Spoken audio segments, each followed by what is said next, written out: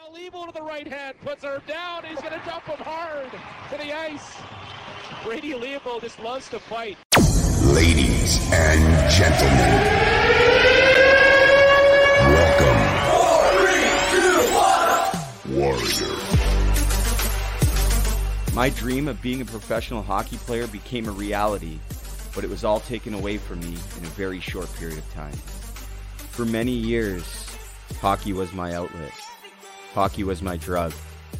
When I had a stick in my hand, nothing else mattered. I was able to break into the Western Hockey League in 2004, and I even won the Swift Current Broncos Rookie of the Year. During the summer of my rookie year, I experimented with drugs for the first time. After just 7 games in my sophomore season, I walked away from the Swift Current Broncos due to personal reasons. Nobody knew I'd been sexually abused at the age of 5. I did everything to hide it from everybody, but I just couldn't take it. Drugs and alcohol now took over my life. I did return to the Swift Current Broncos as a 19-year-old, but things were never the same. I was eventually traded to the Kelowna Rockets in my final year of junior, where I got to play on a line with the Dallas Stars captain, Jamie Benn, and one of my best friends, the extremely talented Colin Long. It was by far my best season ever, and I even signed with the Tampa Bay Lightning's organization. A dream come true, right? That's when everything went wrong. First it was the cocaine, then came the Oxycontin, and that led me into a 12-year journey into the deepest pits of hell. Within 2 years, I had now made the switch to heroin, fentanyl, and everything in between, and I was now an intravenous drug user.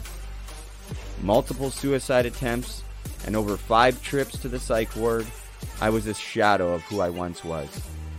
By 2014, I was homeless on Hastings in Vancouver, the worst street in North America.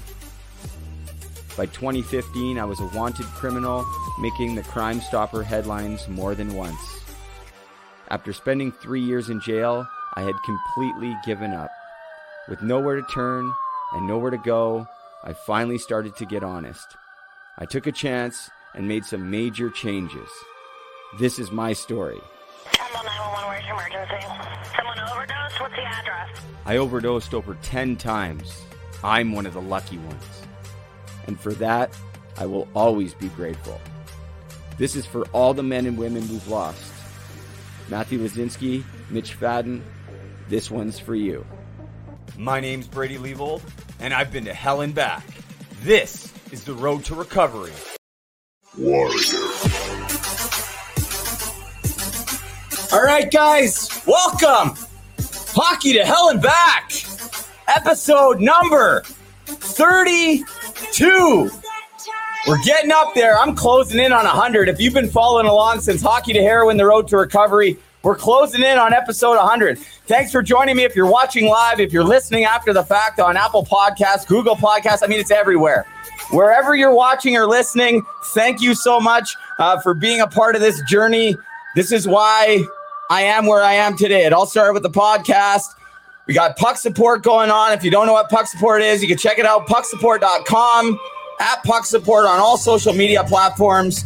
We'll talk about it a little bit later, but we got a lot of things to cover. I'm really excited. I'm really grateful to be in the position that I'm in today. We're going to be giving away a Doug Gilmour mask. Compliments of my friend Doug Gilmour. That's right, killer. Compliments of Team Marketing 93. We may even give away 2, maybe a windshield. Who knows? So pay attention for your chance to win. Thanks, Doug Gilmour, for all your support. He's also a supporter of my guest, which we're going to talk about later on. Couple sponsorships to get through, and then I'm going to talk about some things before the episode starts.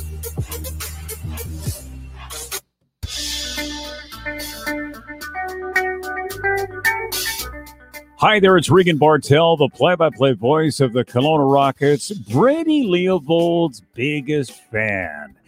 Team Issued is connecting all walks of life. Team Issued does this by recreating that special feeling of being a part of something bigger. A community for all striving towards the same goal. TeamIssued.ca. Promo code TOEDRAG15 for 15% off. That's right. They called me Tommy Toe Drag, especially in Kelowna. I even got a puck after one game. I think the clips in the intro video, that nasty toe drag against Jordan Bedfeld and the Medicine Hat Tigers. Ryan Cuthbert came into the dressing room with the puck taped up, and around it, usually you get your first goal puck, but it said 1 millionth career WHL toe drag, and he threw it to me as a joke. But before we go any further, guys, there's something that I want to cover. Puck support is near and dear to my heart. I'm going to try not to get choked up. But recently, we celebrated the life of Ryan Donaldson. And this episode is in memory of Ryan Donaldson. Recently, I've become close with the Donaldson family. And he was a Kelowna Rocket for a short period of time. He was drafted in 2011 by the Kelowna Rockets in the 5th round, 102nd overall. And he ended up playing 2 games for the Rockets. And unfortunately, in 2014, Ryan Donaldson took his own life. And I want to give a special shout out to Janet Hollick and Mark Hollick, Cooper Hollick, the Hollick family, for connecting me with Doug and Dana Donaldson. They have become supporters of Puck Support, and I have a couple of hoodies going out to them tomorrow. And they lost their son to mental illness. He took his own life, and he was just a young man. And this is what Puck Support is all about. His picture's behind me up here. It's going to stay there from now on. Doug and Dana, thank you so much for your support. You guys have done a tremendous amount of work in Ryan's honor. They've helped raise close to $50,000 for mental health. It's pretty remarkable. They put on the Ryan Donaldson Memorial Hockey Tournament for 5 years out there in his hometown of Langley, British Columbia. And on February 15th, it was the anniversary of Ryan's passing. And I'm a little late on it, but Doug had brought it to my attention, and I felt that we needed to, pay our respects to Ryan and dedicate this episode in his memory. I know he's up there with all the other men and women, hockey's angels, as I like to call them, looking down over everything we're doing. And Doug and Dana, I'm very grateful for your support. Ryan was best friends with Jake Virtanen of the Vancouver Canucks, and recently I sent Bo Horvat, JT Miller, Jordy Ben's got stuff going out tomorrow, Puck Support swag. And in the package that I sent the first time, I hadn't connected with Jake at all at the time, but Doug and Dana had mentioned that they were best friends. And Jake's got the Ryan Donaldson tattooed on his inner arm. And I sent a hat with Ryan's name in it. And so for you, those of you that don't know, all of our merchandise has an in memory of one of those we've lost. Let me find it here. It's on the back side. So this one, of course, has Ryan Donaldson in it. I'm having trouble here showing it. Let me see. There we go. So I can't flip it. I'm having trouble showing it, but I sent Jake Virtanen a hat with Ryan's name in it, and this morning I woke up to Jake Virtanen following Puck Support, so I'm assuming he got it. And these issues are real. They're very, very real, and we're doing everything we can to help support the entire hockey community. And when I say the entire hockey community, we're talking all types of hockey, and we're going to get into that here shortly. One more sponsor, and then we're going to get right into the episode. Our thoughts are with you. Our prayers are with you. To the entire Donaldson family, thank you so much for your support. It truly means the world to me, to Puck Support, and it's an honor to be sitting here with your support to do this episode in memory of Ryan. One more sponsorship. We're going to get right into the episode. Hockey to Hell and Back is brought to you by Pride Tape. Pride Tape is a badge of support from teammates, coaches, parents, and pros to young LGBTQ players. It shows every player that they belong playing the sport they love and that we're all on the same team. Show your support for teammates, coaches, and fans in the LGBTQ community by wrapping your stick with Pride Tape. Every roll of tape will make an impact in sports and beyond. Inclusion starts with leadership. Check out some of the ideas of how you can get involved at youcanplayproject.org. Check out Pride Tape at pridetape.com. For more information, you can send an email to Aubrey@pridetape.com. That's AUBREE, Aubrey@pridetape.com. You can find Pride Tape on Facebook.com/Pride Tape, on Twitter @Pride Tape, and @Pride Tape on Instagram. Pride Tape thanks all of you for being champions for change. Thank you to Steve Buckley down there in Beaverton, Oregon. He's been with us since virtually day one. Thank you for the voiceover, Steve. We're going to play another new partnership at the end of the episode, but it's an honor. It's an honor to be just a small part of the hockey community and standing for equality. And a very special shout out to my friend Curtis Gabriel, who's really lent his name to the podcast. He's connected me with Pride Tape and all that they do, and I'm happy to be sitting here supporting it, and I'm waiting for my Pride Tape to show up because my stick's always going to have it on the knob. I told you guys. Okay, guys, without further ado, let's get into the episode. I'm excited. I think a lot of people are excited. We'll see you guys in a few minutes.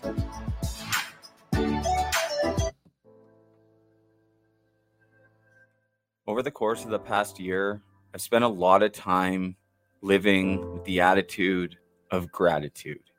It's not always easy, but regardless of my circumstances, I do my best to try to be grateful for the things that I do have.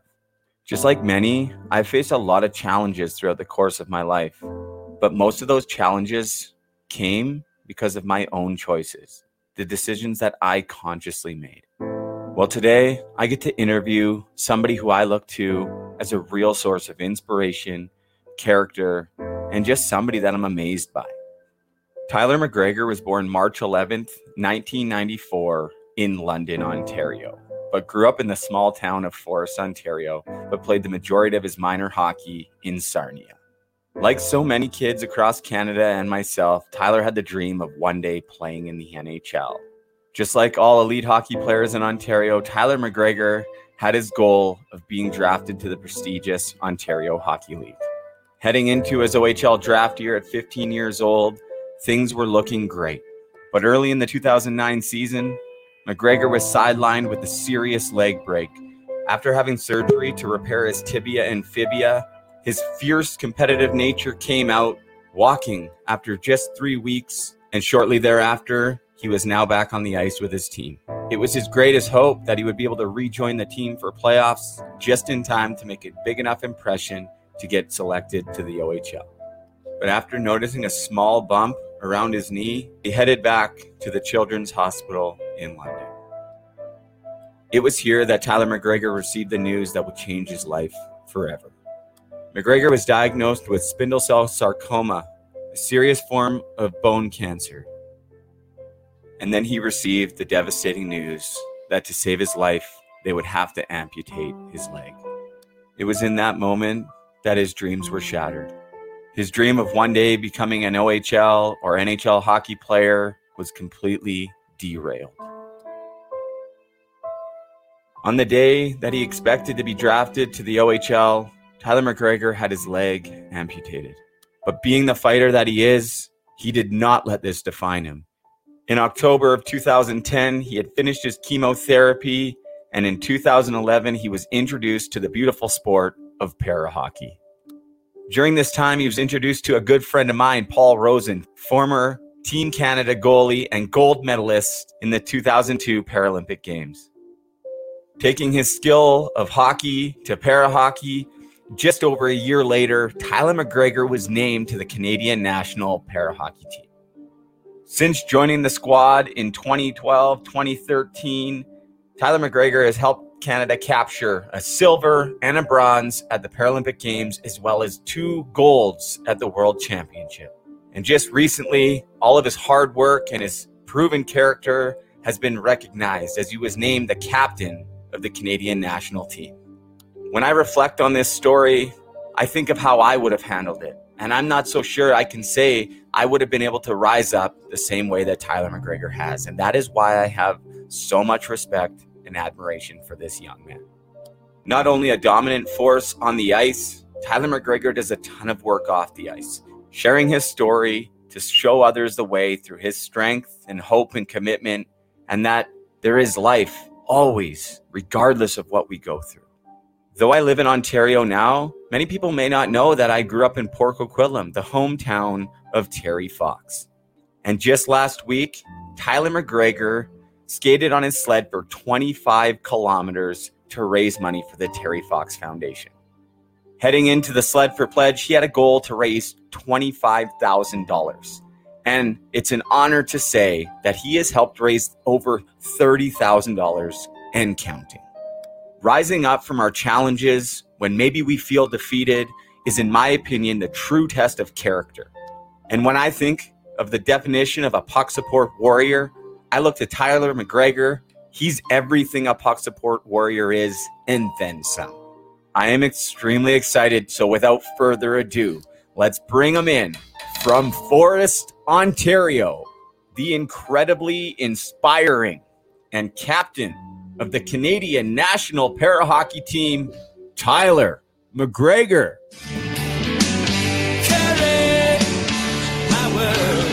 What's going on, buddy?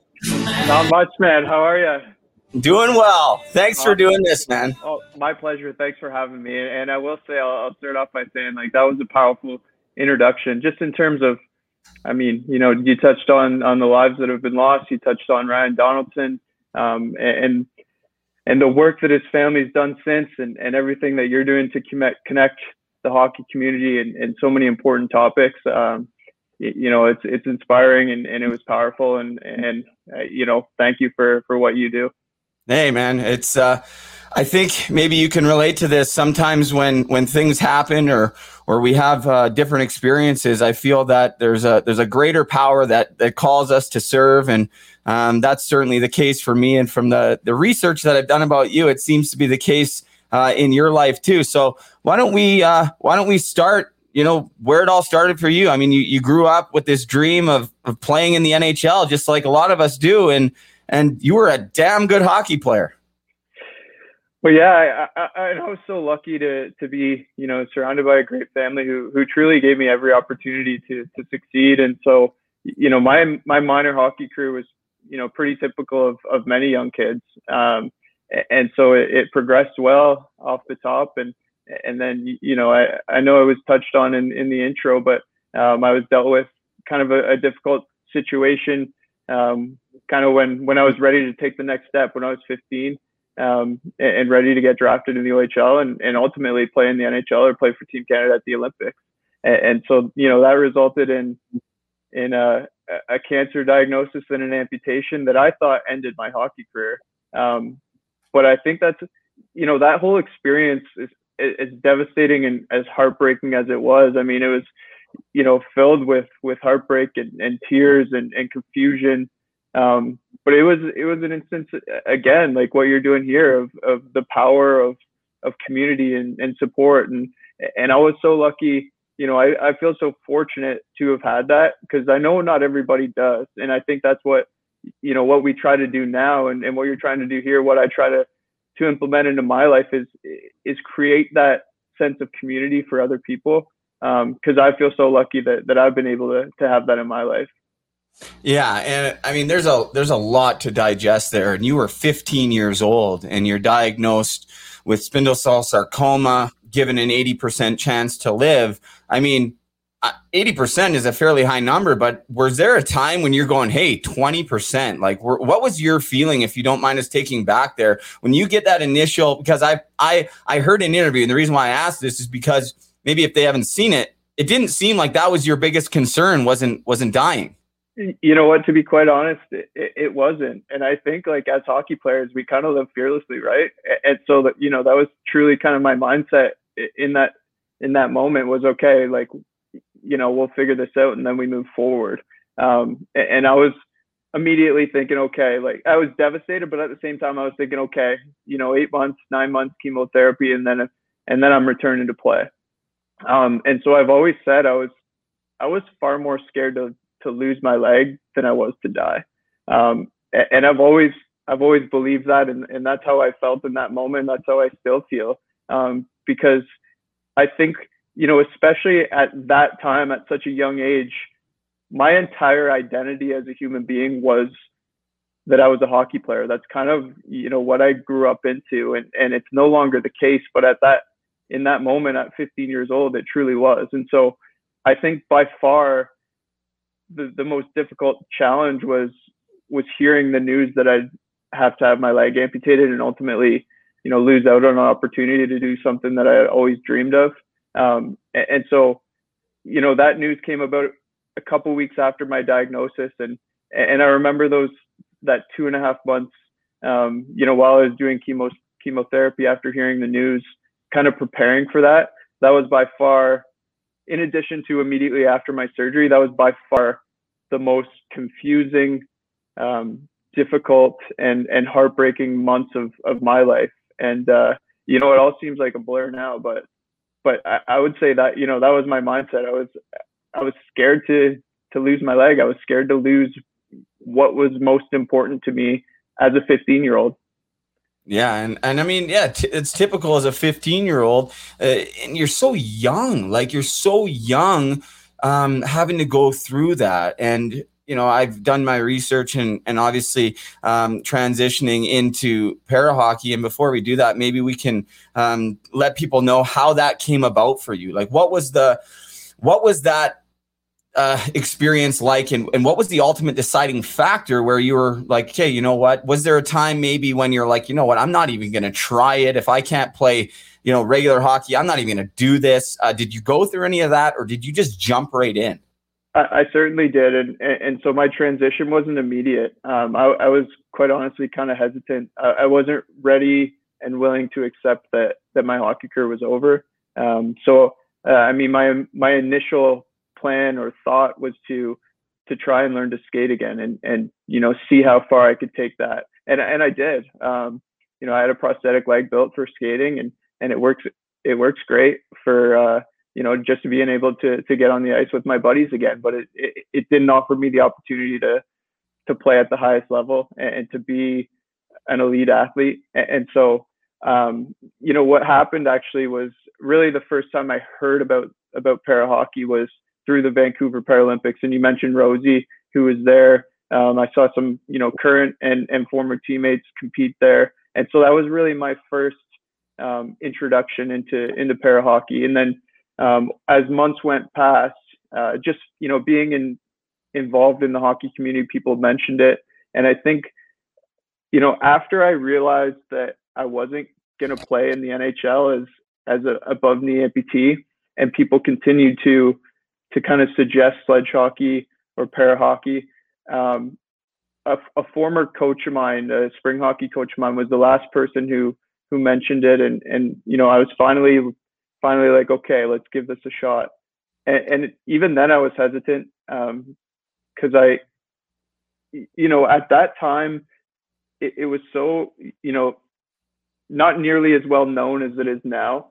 And so I hadn't seen anyone, literally like on TV or seen the level of competitiveness that they have and the ability.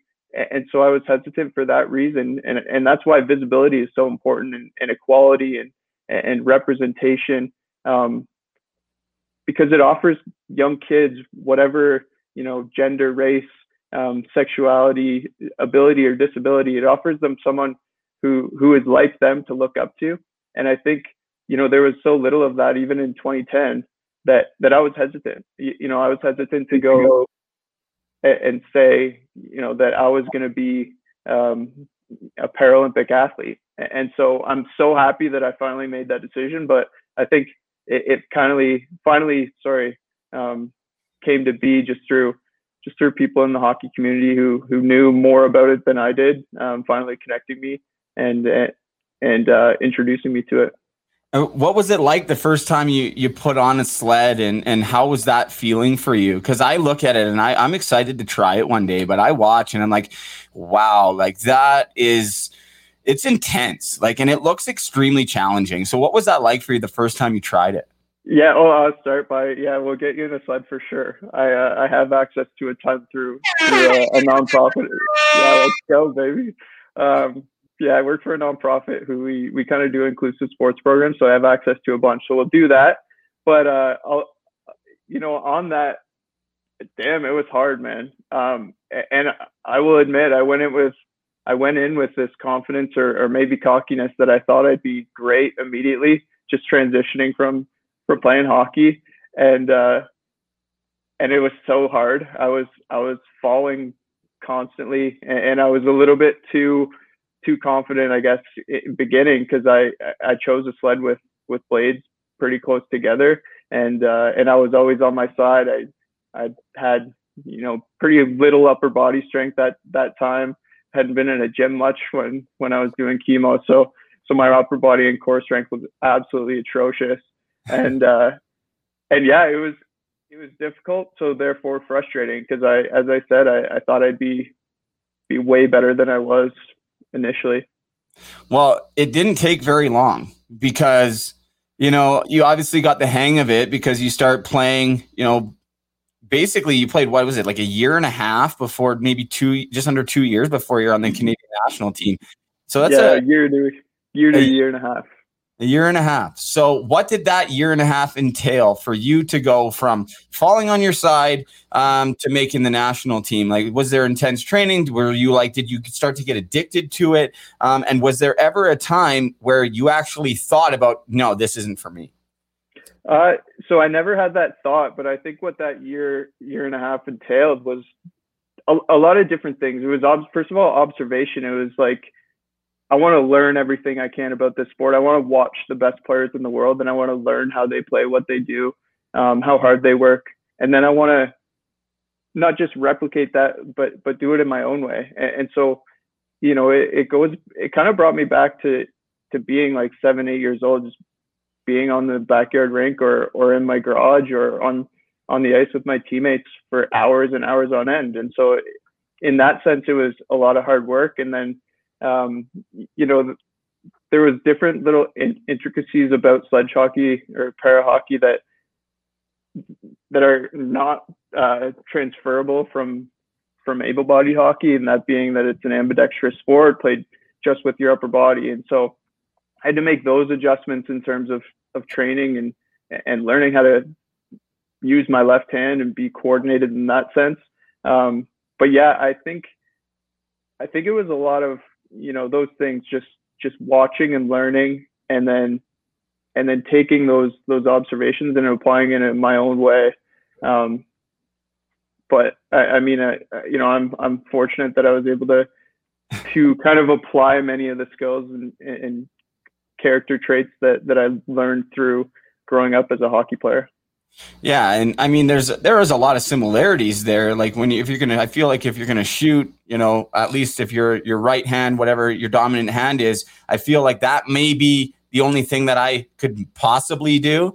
But I'm really interested to try it, and I think I watched quite a few of your clips, and man, I seen you scrapping some guys too. Like you're you're beating a guy, just giving it to him. Like, you know what? I know I've kind of, especially in my early years, I was an intense emotional guy, and in many respects I still am. But I think what I've learned, as both through like intentional work on myself and just maturing, kind of become more in control of that. Not to say that's not a part of my game still, but yeah, a little undisciplined at times, I'd say. Hey, man.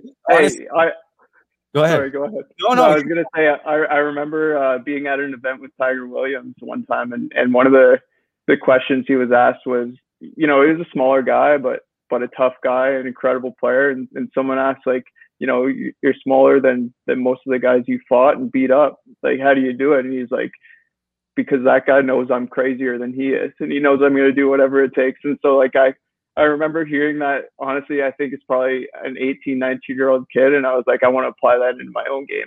And so, like, that was kind of my mindset. And awesome. Maybe that bought me some time and space in future years. That's hilarious. I had the same mentality when I played too, and the guys would stay away from me because they knew I was a little bit offside when it came to things like that. And I've discussed a few of my past episodes of things I used to say, but it's not entirely bad. I love how you said undisciplined, but sometimes, listen, man, like it's a competitive sport. Sometimes you're playing for a gold medal, sometimes or a shot in the medal rounds, like trying to tell me that there isn't that passion and emotion, that fire. And so when I saw those clips, I was like, wow, I'm like, that's, I know it's maybe not something we want to promote people doing in the sport or whatever, but man, like it made me realize even more what a powerful outlet it is. And let me ask you, because I ask people this that play the sport, do you prefer it to be called para hockey or sledge hockey? I mean, both. And so honestly, like the thing for me, I know I've said sledge a couple of times. The thing is, it's just like so new. I think they changed the name a couple of years ago now. And so I learned it as sledge hockey, and I guess like still call it that at times, but it's more so just by habit.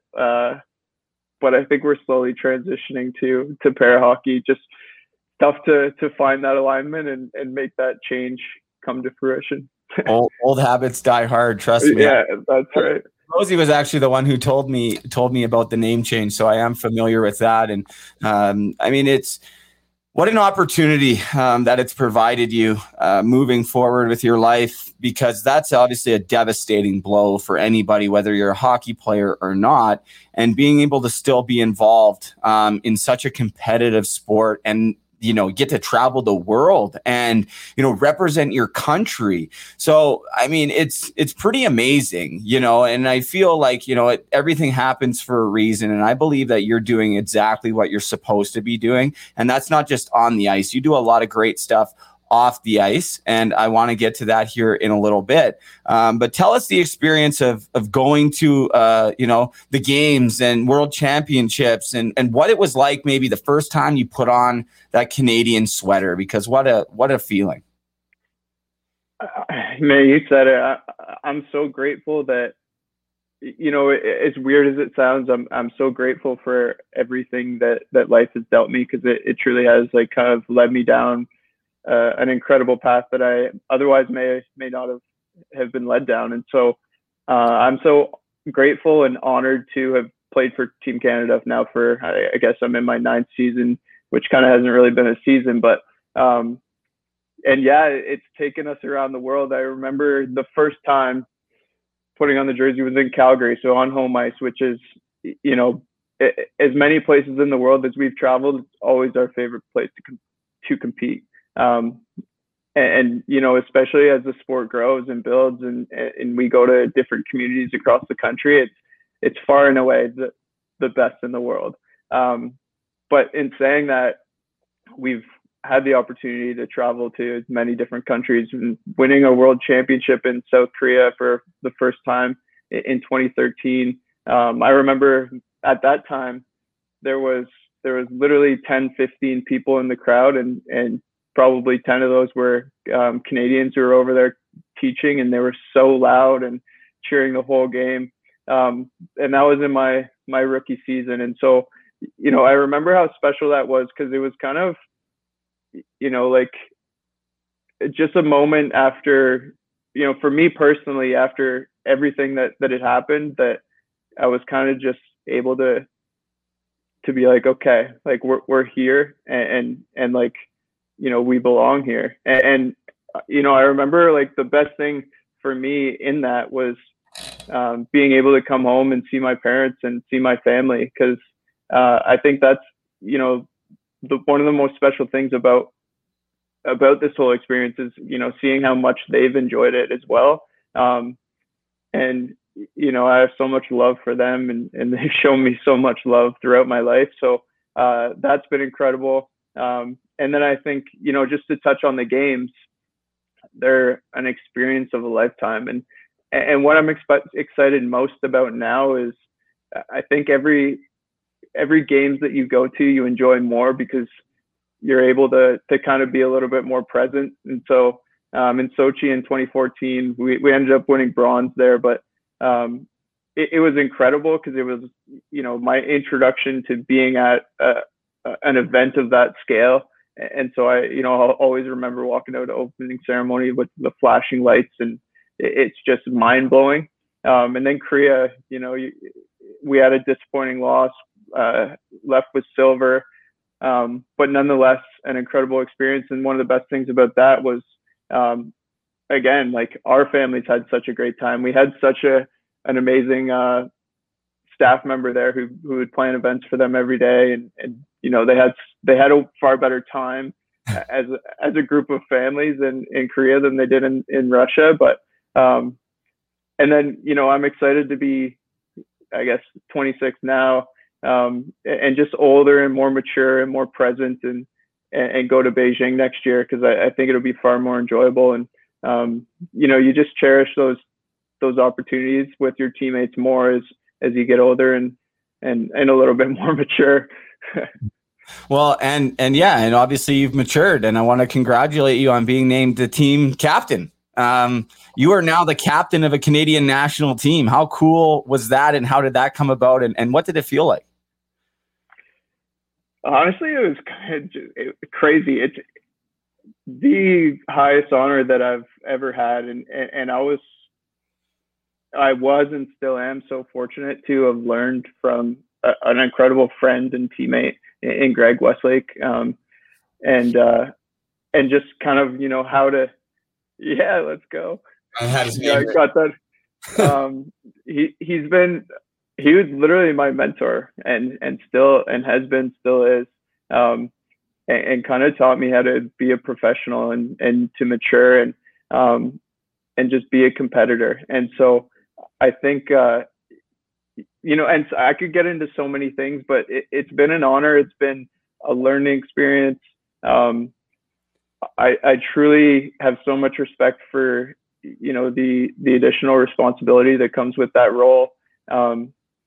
It's hard to believe, because it is still kind of fresh, but I think you develop, and not to say that it wasn't there before, but you develop such a profound respect for your teammates and for other people. And I'm honored to be in the role, and it's crazy because I just view myself as some small town kid who loves to play hockey from Forest, Ontario, and it's pretty hard to even believe that I have an opportunity as great as that. Yeah, and yeah, it is. It's unbelievable. But obviously, you've worked hard to get there, and demonstrated what it takes. When did it happen officially, and how did you receive the news, and from who? Well, that was, and I got emotional during that moment. But of course, found out. Yeah, so I found out and officially. I guess it was December of 2019 in St. John's. And so our former captain, who I just talked about, Greg Westlake, made that announcement, and we were at mile zero, or mile, I don't know if they call it mile zero or mile one, of where Terry Fox started the Marathon of Hope in St. John's. And so obviously there's some close personal ties to him and his story and his Marathon of Hope and the legacy that he's left behind and continues to live on. And so, I remember when that happened, and he tried to give a little speech and kind of just blacked out and didn't really know what to say. But that was something that was pretty special, and something that I'll always remember. That's really cool. See, I didn't know the details of the story, and the fact that it was announced there. I mean, how incredible is that? I mean, Terry Fox, back, over 40 years of going strong to the Marathon of Hope and different avenues of fundraising and coming from Port Coquitlam, we always had the hometown run, and it was a big part of my childhood. And I'll be honest, I used to look forward to it because it was the time when I could, show that I was athletic in gym and try to beat everybody. And I didn't quite understand what it really meant until I got older. But that's really incredible that's where it happened. That makes the story even more powerful. And you're pretty young. Like, there's guys on the team that are older, like quite a bit older. Yeah, right? There is. I think our oldest player right now is 39. And what's crazy about that is our youngest player is, he just turned 18. So, so like the difference in age is huge. And so, that's been one of the interesting things about, or it is the interesting thing about just being a part of, a men's team, is like the difference in age and the diversity in everyone. But I think that's a strength if you can, find a way to make it one. Yeah, that's a great point. I want to ask you a little bit about maybe some of the struggles you had. Like, obviously, you're diagnosed at a very young age. You go through that traumatic experience, but you bounce back like very quickly, and all of a sudden you're on a national team. What has it been like for you as far as your mental health? Have there been ups and downs? And if you don't mind sharing, is there anything in particular that maybe you do that has helped for anybody listening? And what has that experience been like for you? Have you had your struggles? Is this something that you would be willing to talk about? Because I don't know. And again, you don't have to answer anything you don't want to. Yeah, I'm more than happy to talk about it. And I think it's important to. I think these conversations are so important and so valuable. And so, to be honest, like, it hasn't always been easy. And so I've certainly struggled with many mental health issues. And so obviously that started for me when I was going through chemo and lost my leg. I truly struggled for a while after that to find my identity. And so, like, what would happen, and I know we just kind of touched on how quick the transition was, but I mean, to me, it didn't feel like that. Because I mean, what happens for me is, like, when I've struggled with mental health in the past, is like, I'll kind of just shut down and shut everything out completely for, maybe days, weeks. It's been months at a time before, where I kind of just like, I resort to bad habits and just kind of like don't feel like I don't do anything productive. And so I would say that's been one moment. The other thing, at least when it's really surfaced, because, I would say, like, I kind of fly by the seat of my pants, or at least I did in many of my younger years. I don't know if I'm that way anymore, but so I would say those issues persisted throughout, the start of my hockey career. And one thing I will say that I struggled with immensely is I struggled with, in addition to finding my identity, I struggled with insecurity about being an amputee. I didn't wear shorts for probably 7-8 years, other than if I was with close family and friends. I refused to go in public, and I know I'm not alone in that, because I know I have friends and in similar situations who have felt the same way and the same insecurities. And I was a young guy, single guy at that time. I thought I would be judged based on my appearance and based on being an amputee. And I'm happy to say that I've gotten over that and moved past that. But that was one very real thing that I've struggled with. And then, another point in time was after we lost in Korea, where, we were expected to win and lost in difficult circumstances, and, had a 1-0 lead late, and ended up, with 37 seconds left, they tied it up and we lost that game.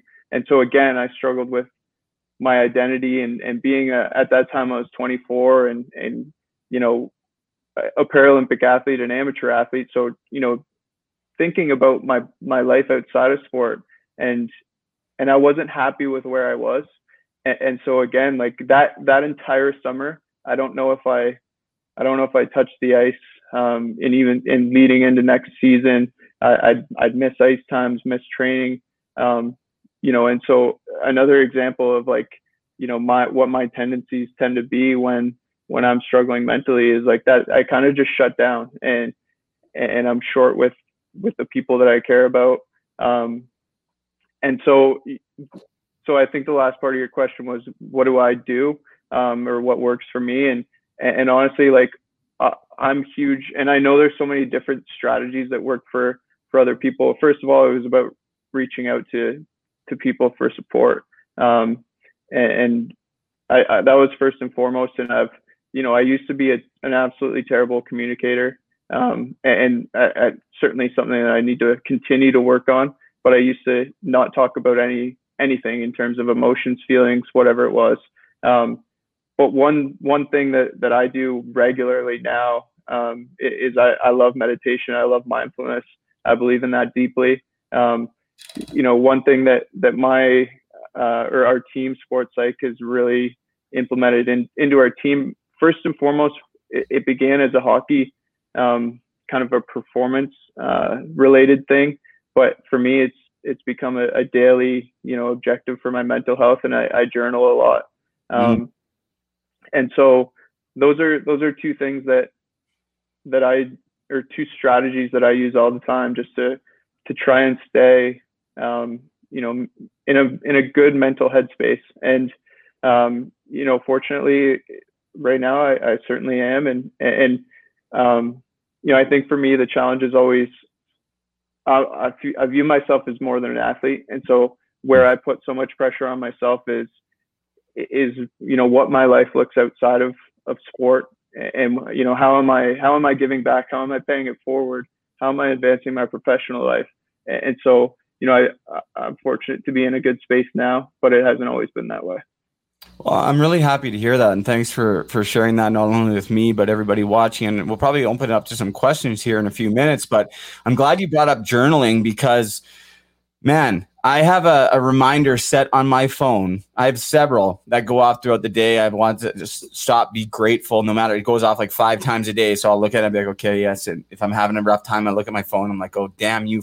That's all right. But every night, for the last, I don't know how many months, it comes on at 10:30 and it's journal.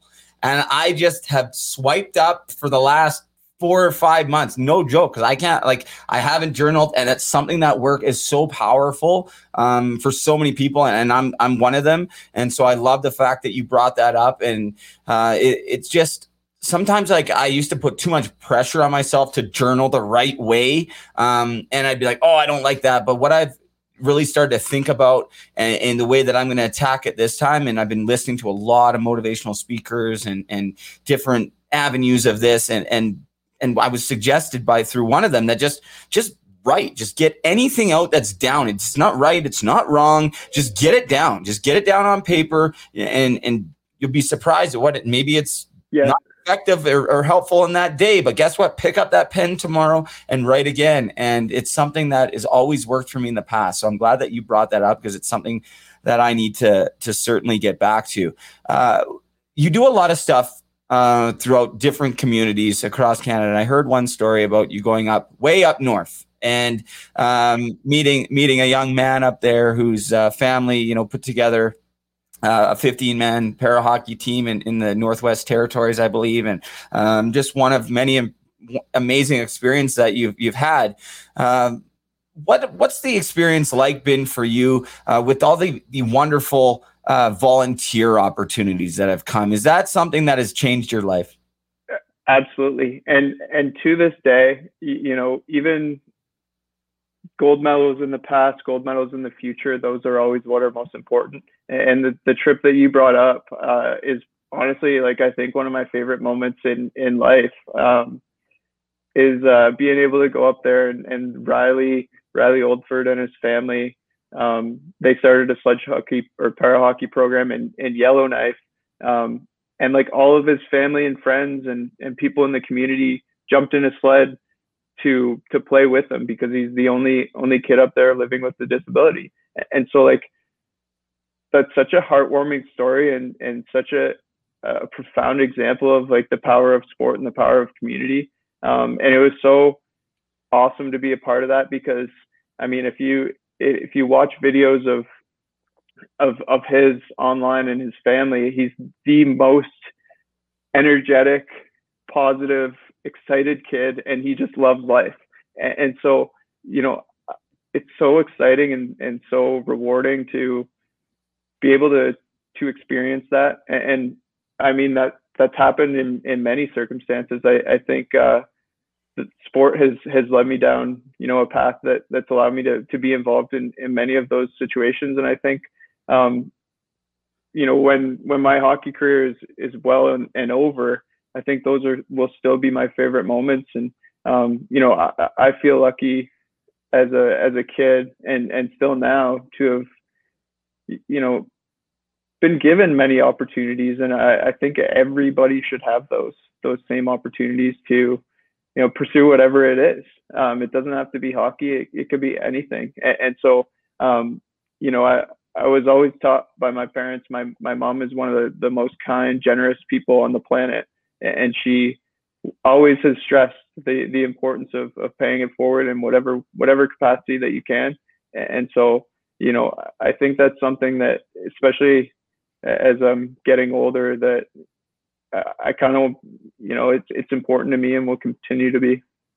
Well, yeah, and I believe it's a great way to live your life. And I always think of that movie, Pay It Forward. I don't know if you've ever seen it, because it's pretty old, with Kevin Spacey, who's not the most well-liked guy these days, but and Helen Hunt. But man, it's such a great movie, and it's old, and it's so true. It's doing things without expecting anything in return, and just trying to make the world a little bit better place. I have a special guest that's going to come in, a good friend of mine, somebody Rosie. Hey, buddy. What's up, Rosie? How are you? Where am I? Hey, I'll make it a little easier for you guys. Thanks, man. Mr. McGregor, how are you? I'm good, Rosie. How are you? Good. I'm doing good. First, Brady, I love the show. Like, you are incredible. You are an inspiration to so many. I'm just going to give you two little things here. I've been listening from the beginning.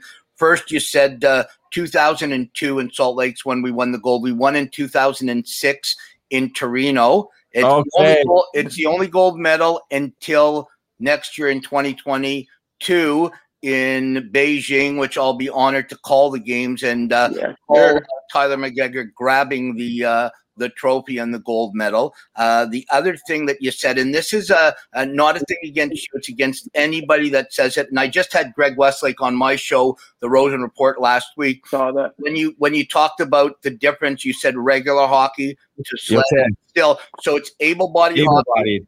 Yeah. It's just because a lot of guys who play sled or para ice hockey, when you say regular hockey, it's, but it's all education, right? So you know me. That's why I keep you around, Rosie. Yeah. You got to educate me. The reason why, and thanks for bringing that up, but I've held that gold medal, and holy cow, it's heavy. I actually met Rosie for the first time in person a couple of weeks ago. But Rosie, you always are telling me about Salt Lake City for some reason. So that's why I think maybe it was your first experience of the games. Maybe that's why. Yeah, Salt Lake City was my first games, and I was 42 years old. It's like Tyler talks about the oldest guy in the team being 39. I started playing at 40, and my first games with Salt Lake at 42, and we won the gold in 2006. I was rooming with Greg Westlake. He was 20 years old, and I was 46 years old. The night before the gold medal game against Norway, we were supposed to get killed. There was no chance whatsoever. I woke up about 3 o'clock in the morning and I said, "Hey, Wester." He goes, "What?" I go, "We're winning the gold medal tomorrow. I'm getting a shutout. And you're getting the winning goal." He goes, "Go back to sleep and stop dreaming." 3-0. Westlake, goal and 2 assists, shutout. The other thing, just for a second, I want to talk about Tyler McGregor, okay? So there's been the game started in 1994 at the Paralympic level. It has been sled hockey for years. And Tyler, for me, I've done 2 Olympics that you were in, Paralympics, and 2 World Championships. And I've called it sled hockey my whole career. Now I've got to, like, TSN or CBC or the IPC. Yeah. Rose, you got to call it para-ice, and it's so hard sometimes. So there's been 5 captains of the Canadian team from day one: Dean Melway, Todd Nicholson, Jean Labonte, Greg Westlake, and now Tyler McGregor. And I am telling you, Tyler, that it is not only an honor as a past member of the team for 10 years and 3 Paralympic Games to see you with that C on it, because you typify what a captain for Canada is. Not only an incredible player, because you are unbelievable. I love calling and doing the color when you're on the ice because you make it so easy. But you typify it as a captain like Ryan Smith or Joe Sakic. the Canadian values as a kid who loses his leg and doesn't care, and he just shows that anything is possible. You travel the world not only to play as a captain for Team Canada, but to show kids, and that's the most important thing. And I am so proud of you that you actually show your legs off.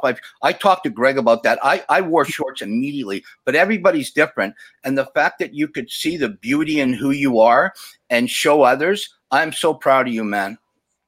Thank you, Rosie. Thank you. I appreciate that. And honestly, man, I've been lucky to learn from some of the best, some of your former teammates. I never had the chance to play with Jean, but I obviously know him, what an incredible person he is. And thank you for your kind words and for everything that you've done for our sport. I don't know if you remember this, but the first time we met was at Road Hockey to Conquer Cancer. So that was right when I was starting. I think I'd started the previous month in 2011, and yeah, you were another guy that was, you know, kind of pulling me to get going. So I appreciate that for sure. You came awesome. Up to me. You were Kevin Shea brought you and your dad up to me. I was signing. I was beside the great Scotty Bowman, and they tell me, here's this kid. He just lost his leg. He played AAA. He was like a phenom, and I'm going, buddy, I got to get you in touch with Greg Westlake. You're going to play in the Paralympics. And then there's Sochi. I'm calling the games, and there's McGregor playing for Canada. Unbelievable. Unreal. Yeah, that's so cool. And what a great story, you know. And I think, you know, you guys are both huge inspirations. Rosie, you become one of my good friends over the course of the better part of the last year. And I'm really grateful for that. And I want to say that you're doing just a fantastic job with the Rosen Report. I love it. I've tuned in every episode. I've missed maybe 10 minutes total of the entire show. You know what I mean? Because I had to go do something. But I love it, and you're doing a great job. And it's so nice to see you, you know, rock in the Rosen Report again, your Rosie rants, and I can't wait for the next event to happen. Now that I know Tyler, I know you, and the connection between para hockey, and just really looking forward to watching it, and one day getting on a sled. But also, more importantly, I want to be in the stands. I want to watch it live. Well, the first time that you'll get the first massive time, you won't be able to be there, but it's going to be back in Ostrava in the Czech Republic, which I called 2 years ago. And it was the first time there since 2009 when we played. And that's a crazy one. The 2009, I don't know if you know this one, Tyler, but 2009 World Championships in Ostrava, we play 6 games. I get 6 shutouts, and we win the bronze medal because we lost in the semifinals to the U.S. in a shootout. And you don't get the goal. You don't count. So I had 6 shutouts, and we win a bronze medal. But we came back, and you guys were so close to winning that gold in Ostrava. So it's going to be the 19th of June to the 26th, I think it is, of June. Yeah. And we're just finalizing some things with the IPC. I hope if I don't have to quarantine, I will be going to call the games again. And I think that's going to be your first real step to get ready for to Beijing. I just want to ask you one question. Getting ready for Beijing, it's going to be your 3rd Paralympic Games. I had the honor of playing in 3. What do you think the difference going into these games will be from the ones in Korea where you guys were so close? I almost hurt myself because when they scored, you know, Robbie Armstrong, loved the kid, missed the empty net. They come down, Brody Roybal scores to tie it up. I had a pencil in my hand because we were already, Rob Snook and myself, to call it. I threw it. It hit the backboard of the thing, came back, hit me in the eye, and I'm going, oh, my God. And then they won it. What's the difference between the team right now? Well, I think, you know, after that, like, I don't think it's reinventing the wheel, because I think we're so confident right now, and like some of the guys that I've been able to get on the ice with, they look incredible. And so I think that's been a positive out of this break, is like we've had so much opportunity for skill development. And so our team looks unreal. And so I think we always go into that tournament, and you would know as a former player, like you always go in with the expectation of winning a gold medal. And so we're going in with that same expectation. I think what's going to be important for us is just, you know, how much of a team are we? You know, I think we're investing so heavily into into just, that connection and inclusivity, to making sure everybody's feeling a part of it, feeling, valued. And not to say we didn't have that in past games, but I think there was some challenges and some, I don't think we had a good enough team in Sochi. But there was some improvements that we could have made in terms of our team cohesiveness in Korea. But I think we're all confident that we're able to make those, and we have such an unbelievable team right now. We care so much about each other. Everybody loves each other. Everybody's so committed. Everybody's so transparent. I think that's, one of the most important things, because, us in the U.S. are so close, and when it comes down to it, it can go either way. And so when it comes down to those moments, we have to be able to look at the guy beside us and trust and know that they're going to go out and do it. And so I think that's going to be important, but we're there, and we still have more work to do. So, when you say that, it's so apropos to the 10 years I played, and the probably the least talented team was always talented, okay, but the least talented team that I played on was the Torino team that won the gold medal, because we were so tight. And I'll give you a real quick example. Billy Bridges, he's going to be in his 6th game. He's played for 1,000 years. Billy in 2006 was an incredible offensive player. But other than a face-off in my zone, I never saw Billy. He never came near me defensively. He was always up, and we were up 2-0 on Norway with about, 2 minutes left in the game. Norway could still score. Norway was like the States and you guys now. They could still score like that, Pettersson and all their great guys. And it's a 2-on-1. Pettersson and Helge Bjornstad. I make an incredible stop off of Bjornstad. But the puck, the rebound, I give it right to Pettersson. He's got the empty net, and I'm looking back on, oh, my God. And out of nowhere, Billy Bridges makes the diving defensive stop off his into the corner. And that's when I know this is a complete team. We may not have the same talent we had in Salt Lake or what we had in Vancouver, but we won it because of the team. So if you guys, and as the captain, you got the responsibility, brother, if you can get that team to buy into the brotherhood, you will walk away with the gold. Absolutely. And we have such a supportive group. And quite honestly, as I said, I learned from one of the best, being Greg Westlake. And so he's been a huge help. There's so many other supportive guys on the team. And so I can be quite honest, I had no idea what I was getting into when I transitioned into this role. But lucky to have that support, and I think you hit the nail on the head. That's always the secret ingredient in trying to figure it out. But we're confident we'll do it. Who is you guys? Who is where are we in the standings? If there's a rankings, what's the top 3 teams in the world right now? So it goes based on last World Championships, which I guess would have been Ostrava in 2019. So it's U.S. is in first, we're second, and Korea is in third. There's a massive drop, though, Brady, between the U.S. and Canada flip a coin, baby. But right after that, it's a massive drop, very similar to women's hockey. Yeah, and the great thing for our sport too is that Russia's kind of been on the outside looking in for the past few years due to all the controversy and the bans. But they're back this year for World Championships, so that adds a whole nother element and competitiveness to our sport, which is unreal. Looking forward to that. So I'd place them in the top 3.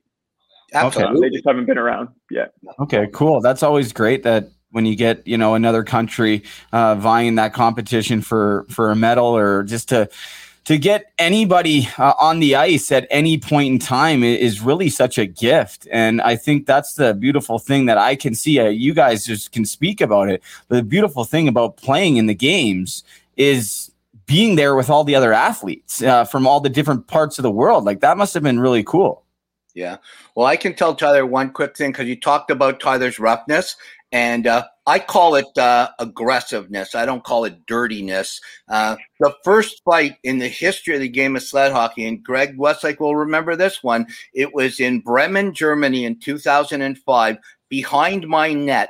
Brad Bowden there was a guy, Seagrove, you must have heard of him. You didn't play against him. He wore number 99. He was a real goof. That Sounds like it. Wayne Gretzky ask Westlake this. Wayne Gretzky allowed him to wear the jersey, which was such horseshit. And he's behind the net, and he hits Bowden head first into the boards. And Bowden was Bowden's like my little brother. I love Brad Bowden.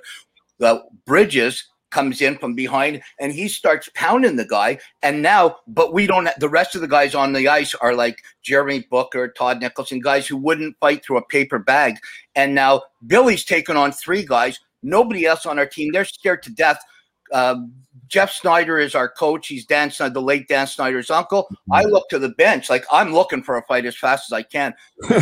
And Snyder goes to me like this, right? Westlake wasn't on the ice, otherwise he would have been in there. And so I jump in there and I get on Seagrove. I'm blockering him in the head. The referees are out of their element. They're from Germany. They have no clue what to do. I'm blockering this guy as hard as possible. The thing breaks up. I get 2 minutes for roughing, 2 minutes for roughing, additional, 5 minutes for fighting, but they don't throw me out of the game, and a 10-minute misconduct. But being in goal, they didn't throw me out, so I stay in goal. And Sean Matheson, who was like our 4th-line winger, and Sean, if you're watching this, I apologize. He ends up having to serve the 19 minutes. We get into the room at the end of the game, and he says to me, Rosie, man, what? And I said, hey, Sean, because there was a big crowd in Bremen, Germany watching this game. I said, listen, you should be thanking me, brother, because you maybe played 3 minutes that whole game. You got your name announced that you were, Team Canada penalty, number 57, Paul, served by number 10, Sean Matheson. You should be thanking me that they actually heard who you are. Oh, that's hilarious, Rosie. You're too funny. Hey, Rosie, what else is going on with the Rosen Report? A little bit before we let you go, I'm gonna wrap up with Tyler here. But where can we catch your show? I know, but tell everybody where you're at. You can catch it on the Gooch Network, Gooch Live. It's the Rosen Report. It's Tuesdays, Thursdays, and Saturday, 4:30 to 5. Tyler, you're coming on, I think, in a couple of weeks. I don't know if Westlake told you. I had Westlake on last week. And not yet. I'll see him in the morning, though. He was supposed to have worked it out that you're coming on. I'm happy to. That'd be awesome. Brady was my second guest. He gets upset that he wasn't the first, but it was amazing. I actually was the first, was I not? But I wasn't your first pick. Oh, no. You were my first guest on the I've had 6 shows now. You were my first, but Greg couldn't make the first show. He was the third. And yes, I forgot about that. You were my first guest. You just got upset that you weren't my first choice. Yeah. Hey, you know what? Hey, they don't ask how, they ask how many. Sometimes it doesn't matter how you go in or how you get your opportunity. I tell you one thing, hockey to hell and back.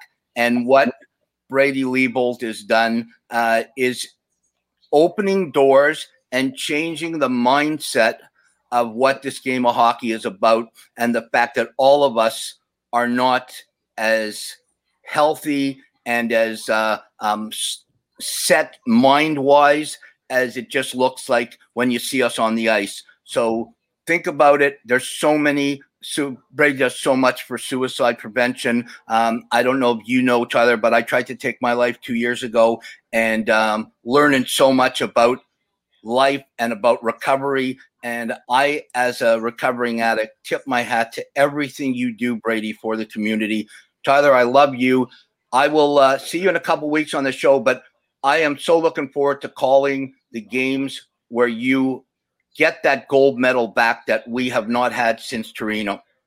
We're going to do it. Yeah. Thank you. Thanks for joining. And Ed, let's all get on the ice at some point. Please. Get in a sled. Let's do it. I have my stuff in my car. I'll go anywhere, man. You can I know Westlake would just love to hit me in the head again. Well, I'm sure there'd be a few of those. We haven't had a goalie at practice for the past little while. We're used to shooting at the ears, so I'm sure you'd be taking a beating. You're practicing at the Ford Center, right? The old MasterCard Center? Yeah. Work it out. I'll come on the ice with you guys any day. All right. I'm not afraid. I'm not afraid of Tyler McGregor. And you shouldn't be. All right. Bye, guys. Thank you. All right. Thank you. Hey, love you, man. Thanks. Take care. I love you guys. Take care. Bye. Love you too. What a beauty. I love Rosie. Yeah, that was awesome. Thanks, Rosie, for stopping in and surprising Tyler like that. We had that planned. It's kind of funny. And Rosie, I apologize. I didn't get your I thought it was 2002. I swore I thought the amount he tells me about Salt Lake City. I could have swore he won it in Salt Lake City.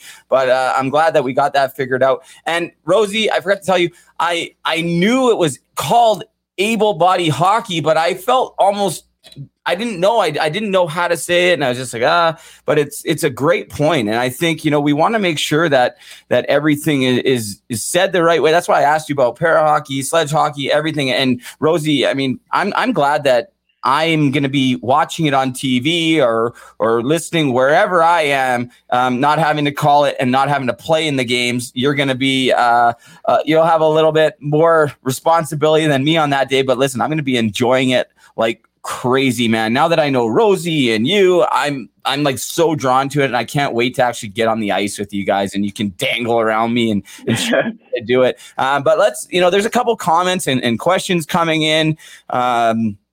Start from the top, I guess. There's some comments. David Carlson, longtime supporter. Happy Sunday, David. Donna Reed, who's a very close friend of mine. She's going through pancreatic cancer right now. Donna, I love you lots. Actually, our friend Doug Gilmore did a huge favor for me about 6 months ago when Donna was having a blood transfusion.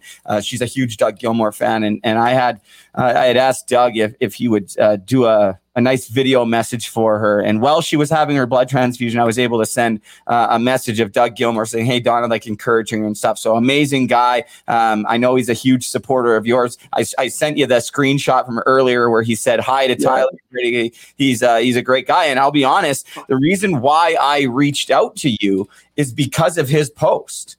Yeah. Okay, I meant to ask you about that. I saw the post, and maybe actually we'll go back to the comments here in a second. I do want to talk to you about that before we move on, because I saw a post where I got to get the Gooch Live off there. Hold on.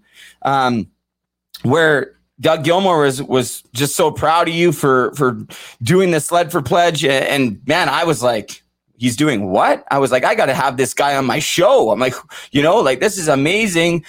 There you are. And I wish you still had the mustache so I didn't feel alone. And if you're wondering, that was the end of Movember. So we did our team did Movember, and that creeped into December. And I was like, this is the look right now. Austin Matthews made that the look. So this is looking. Yeah, that's sick. I'll tell you. Do you want to know why I have this? People that watch the show will know, because I grew up for Movember, and I woke up on December 1st. I always have a shower first thing in the morning, shave, everything else. And I'm thinking, okay, it's December 1st. I'm going to shave my mustache off. And I was laying in bed, and I went on Instagram, and the very first picture I saw said, just because it's December 1st doesn't mean that men's mental health issues and everything else go away. So I looked at my phone. I'm like, you want to challenge me, do you? I'm like, am I doing this for a year? Okay, I guess I have it for a year. So that's why I have the mustache for a year. And there's even a picture. I love it. You got it in this great picture too. Tell us a little bit about the Sled for Pledge before we move into the comments, because this is amazing. 25 kilometers. It was in Collingwood, right? Yeah. Collingwood how long's the trail? And how did this come about? So it's a 1.1 kilometer trail at the top of Blue Mountain. It's actually a beautiful spot there. And it was my first time on the trail, but basically like how it came about, I mean, I think I said off the top, I've always been inspired by Terry Fox, even long before, having a similar cancer to his, as you said, the Terry Fox runs annually at schools. That was my first memory, and it even as young kids, it kind of felt like we were doing courses on Terry Fox with the amount of like videos and movies and how much we would read and research, because he's truly an inspiring Canadian and an iconic Canadian. And so I was inspired by him back then. And then you also mentioned that I was given an 80% chance of survival. Well, 41 years ago, I guess, he was given a 20% chance of survival with with a cancer that is basically, I mean, it's treated the same, like a small difference. And so that just goes to show what the Marathon of Hope and like what his legacy set in motion in terms of how cancer is treated and how, you know, patients and their families are cared for. And so, you know, I remember doctors would always tell me that and put that into perspective. And so, you know, immediately he kind of took on more personal meaning to me in my life, obviously, and became a hero. And over the past 10, 11 years, like both myself and my family and people around me have supported different organizations and will still continue to do so. Because, I mean, there's so many important organizations to try and offer your support to however you can. But this was about, you know, aligning with someone who is very important to me. I love the Terry Fox Foundation and everything that they do. Love Terry Fox and his legacy. And then, you know, just kind of having a break in our schedule. Like, we really haven't had a season. And so my mind's kind of been less occupied with hockey and more occupied with things outside of hockey. And so my manager actually and I were kicking around ideas about what we can do, how we can support. And so I will admit, like, it was his idea to do an outdoor skate. We decided on the Terry Fox Foundation, and then he brought me the idea or just asked, you know, would you be able or willing to skate your sled on an outdoor trail? And I was like, yeah, absolutely. And then it just became about, you know, kind of deciding on the distance and the number. And so for us originally, like we started at 10 and then we were just kind of thinking about it. And I was like, I don't think that's going to be hard enough. Like, you want to do something that honors the challenge that he went through and overcame, being 42 kilometers a day for over 5,000 kilometers in total. And so, you know, wanted it to be challenging and thought 25 was a good starting point. And so we wanted to match the dollar amount to distance. And yeah, as you see there, we were able to raise over 30,000 in year one. And so many ideas about how to expand on that in the future. First and foremost, just looking forward to like having people there next year. We were kind of limited with COVID restrictions in terms of what we could do. But looking forward to having family, friends, teammates, sponsors, etc. there. But yeah, next year the plan is to do 42 to kind of match and honor Terry's legacy and what he ran, and then obviously try to, you know, create and raise more awareness and raise more money. And I think it's exciting, especially year one, not really knowing what to expect and how big it would become very quickly. Honored that we could support the foundation and the important work that they do. And I think that whole experience, once again, it's kind of a common theme and exactly what you're doing. It was so inspiring to see people come together and connect and unite over something. And I think if Terry represents anything in addition to raising money and changing cancer research, it's that unity. And I think that's why he's such a great Canadian. And so it's been a very inspiring few weeks being able to do that. And it just, you know, I think we talked about it earlier, but it just inspires you to help in more ways, because there's so many important conversations being had in the world, and mental health is one of them. And it's something that, you know, has impacted both our lives, and Rosie was just on, has impacted his life.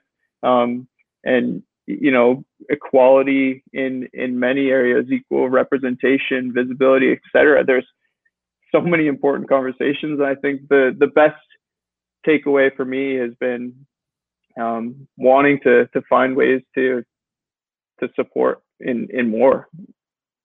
Well, man, it's pretty incredible when you think about, you know, year one, you're over 30 grand raised, and it's arguably, I mean, it's the hardest time I've ever been alive as far as people in financial crisis is. You know, you're limited with sponsors are kind of, you know, holding back because they've been affected. Obviously, people couldn't be there. Were you like, overwhelmingly surprised by how well it went? Like, what was your expectation going in there? Because I think, like, wow, we're in a pandemic, and you're over 30 grand raised when there's essentially nobody could even be there or anything else. So imagine what it's going to be like next year. I know, and honestly, yeah, I'm blown away. And to answer your first question, man, I was so panicked because it took so long to actually confirm the event because what happened was Collingwood went into or lessened the restrictions. I mean, literally a week before we were supposed to go. So we had this date set, and if Collingwood was still in lockdown, we wouldn't have been able to do it. And fortunately, they made an announcement, I think literally like 8 days before, and then we're lucky to have the support of Sportsnet, who officially kind of launched it on Hockey Day in Canada. And then from there, I guess like going back, like we had secured like corporate support pretty much before anything. But the problem with that was like we might not have an event to support. So I remember I was so panicked up until we were able to finally confirm that it was going to be able to happen. And then it was just so cool. Like I was glued to my phone, unfortunately, which can be a problem at times, but I was glued to my phone just watching the donations and the support rolling in from family, friends, teammates, like even people who just, caught wind of it through word of mouth or whatever, or sharing online. I think that was so powerful and so inspiring. It was pretty cool to see. No kidding. Who else was it just you, or who else was involved with you doing it? Yeah, so my manager, who honestly so thankful for his support, Brandon Chandler, he kind of helped with so much of the planning, so much connecting obviously with corporate sponsors, and then many other people, like people behind the scenes supporting. His business partner, Matt, was also huge in helping getting it going. And then, we had corporate support from CCM and RBC initially. Canadian Tire, Adidas was helpful in kind of getting the story out there, and then, many different media outlets that really, I really didn't expect it to kind of take off like that. As I just with the worries that I'd mentioned before, but it was so unbelievable. And so I was the only one able to be on the ice this year, but that's what I'm looking forward to most, is like my family couldn't even be there, let alone like teammates. And I mean, a couple of people did end up going, which fortunately Blue Mountain was okay with a few people being there. But I'm excited to build on it in the sense that I want like teammates there. I want my family, friends, and then from there, like we're looking at many different things, like kind of having a dinner event afterwards, and even the potential of having some sort of outdoor game or demo of sledge. So many different ideas that are in the works, but very cool. Yeah. That's honestly awesome. I'm sitting here going, yeah, that's awesome. And I don't live too far from Blue Mountain, so I will be there, and I'm sure Rosie will too. How long did it take you to complete the 25 kilometers? So it was about 2 hours. Okay. I was timing on the GoPro that I was wearing, but it died after about an hour and a half, so I lost track. So I think it was around 2 hours, and I stopped for a sip of water pretty much every 5 laps. So it was a 1.1 kilometer trail, and I did 23 laps. So in about 2 hours, and it wasn't hard on the lungs, but man, my shoulders and my forearms and my hands, like I obviously have callus on my hands from playing hockey so much, but even then, like they got torn apart. Like my blisters are just finally healing now, but like I would say that was the toughest part, and the cold. Yeah, did you have a nice day for it at least? Yeah, the sun was out, but I think it was about -8, which fortunate with the weather, but still, like when you're, my upper body was warm, but my foot's not moving and getting any blood circulating. So my toes, they took about an hour to thaw out after. Oh man, that's the worst. That almost made me quit hockey when I was a kid. When my toes would freeze, I would make me so angry. I still don't like that. Oh, that's the worst feeling, man. But you know what? You push through it, and I commend you for that, man. Like, I don't know you from a hole in the ground from this conversation, but I'm proud of you. I'm a proud Canadian sitting here across from you, looking at you, going, wow, you know, from where you were 10, 11 years ago to rising up, getting on a sled, making that team, and obviously maturing into the man you've become. You got the captaincy, and you're doing incredible things. You know, you got to travel around, speaking, encouraging others through whatever they're going through. Like we've talked about different issues, and you're just one hell of an inspiring young man. And it's an honor to know you. And I'm really proud of you as well. I'll echo what Rosie said, is that, you know, it takes balls to do that kind of stuff. And it would have made it a lot more challenging not having people there, the people cheering you on, skating behind you, going, come on, Tyler, let's go. It would have made it a lot easier. And it would have made it a lot easier to quit or to not follow through. And I mean, I can obviously tell you're not the type of person to ever give up on something like that, getting where you've gotten to. But I hope that you can take some time and look yourself in the mirror and just be like, hey, you know what? I'm proud of you, Tyler, you know, and just appreciate your own accomplishments. There's nothing wrong with that. I think it's extremely important. And I hope that you're able to do that. I'm going to open it up to some questions or comments. We have a bunch coming in, and I'm going to apologize if we don't get to them all. If I do miss some, they don't always all come in, and I feel so bad. And then we'll give away this mask or two to some people watching, so that'll be cool. I haven't quite figured that part out yet, but like I fly by the seat of my pants, so let's just do it.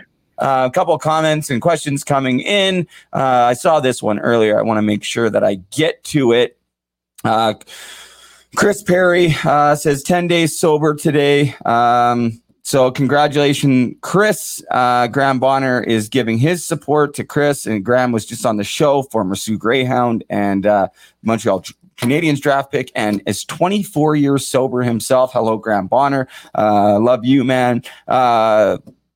Will McIntyre, good friend of mine, says, wow, that is a hell of a way to honor their son being able to do that. I believe they're talking about the charity hockey game and different things for Ryan Donaldson, and just amazing. I'm so grateful to have connected with the Donaldsons. They're to have support, and I've had support from many of the families, the majority of the ones that know what we're doing. They're supportive, including the Detloff family, Brennan Detloff's family, Brian, I speak to quite often, and we just recently lost Brennan, who's here just in January, and it's so tragic. I mean, it's extremely difficult for their families to deal with it, and I'm just honored that, you know, I've been able to connect them and in some cases support them. I've you know, getting messages from Brian and the Donaldsons saying thank you, and you know, that's the kind of stuff that makes me realize that what I'm doing and remembering all of them this way is it needs to happen, you know. And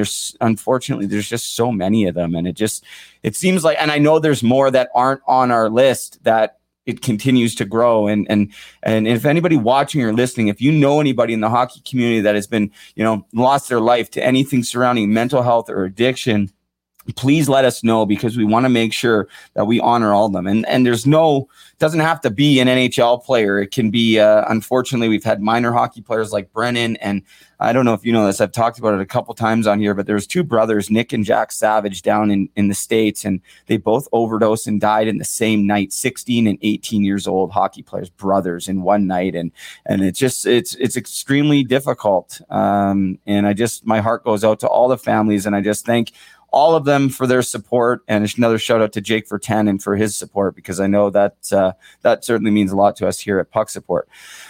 Let's see. We're moving. Oh, David Carlson saying 1 day at a time. That's right. I'll echo those words. Donna, it's a hard battle, but 10 days is a great thing. Stay strong. Yeah. Anybody out there dealing with sobriety, and if you're trying, don't give up on yourselves. Don't ever give up on yourselves. If I would have gave up on myself, if Rosie would have gave up on himself constantly, time and again, which maybe we did at times, and we're grateful and lucky that we're here to tell our story. But if we would have given up and not, reached out and got the help that we needed, we wouldn't be doing the things that we're doing. And that echoes Susan Cook, who's upstairs. She's a big part of Puck Support, says, never give up. Puck Support is here for you. Reach out to Sandra at pucksupport.com. She's our executive director of mental health and addiction for anybody out there struggling. We're talking hockey players, parents, coaches, doesn't matter. We're here for you, free of charge. Sandra is essentially an angel doing what she's doing for our organization. I'm so excited to hear this episode. True warrior. Yes, he is, Donna. This man is a true warrior. This is going back to when you first came in, Tyler, when I first introduced you. Thank you. I need 100% support coming from Chris Perry.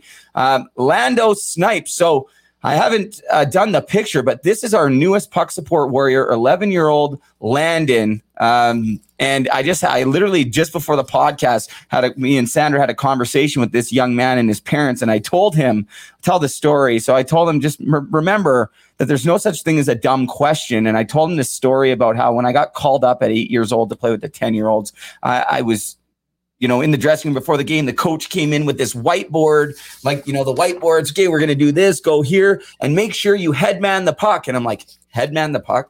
I don't know what that is. So for the whole game, I was freaking. Of course, it just means pass it to the guy ahead of you. But at 8 years old, I didn't know what that was. So the whole game, I'm like, if I have to headband the puck, I am screwed right now. I'm never going to play hockey again. So I tell all the kids that I coach and that I'm involved with, never feel stupid for asking a question. If you don't know, you don't know. Hello to Landon and his parents. Thank you for your support watching the podcast.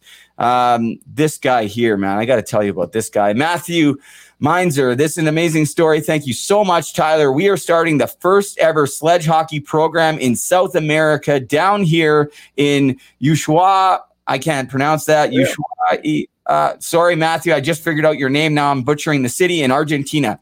We got to get you down here to show everyone how important the sport is. Someday, and before you comment, let me tell, I talk about this guy all the time. This guy is not from Argentina, but he's told me, I've talked to him, I want to get him on my show. I need to share his story. We need to hear his story. I'm going to bring up pictures on one of these upcoming episodes. He is down there teaching everybody in South America how to play hockey, and he's making hockey sticks. This guy makes wooden hockey sticks because they can't get gear, and you should see these sticks. I mean, they're wooden, so it looks like they're a little older, but they're mint. This guy has his own hockey stick brand, and he does it, and he's growing the game, and that's amazing to hear. And I echo that. It'd be amazing to get sledged down in Argentina, and you should see the ponds they're playing on. It's unbelievable.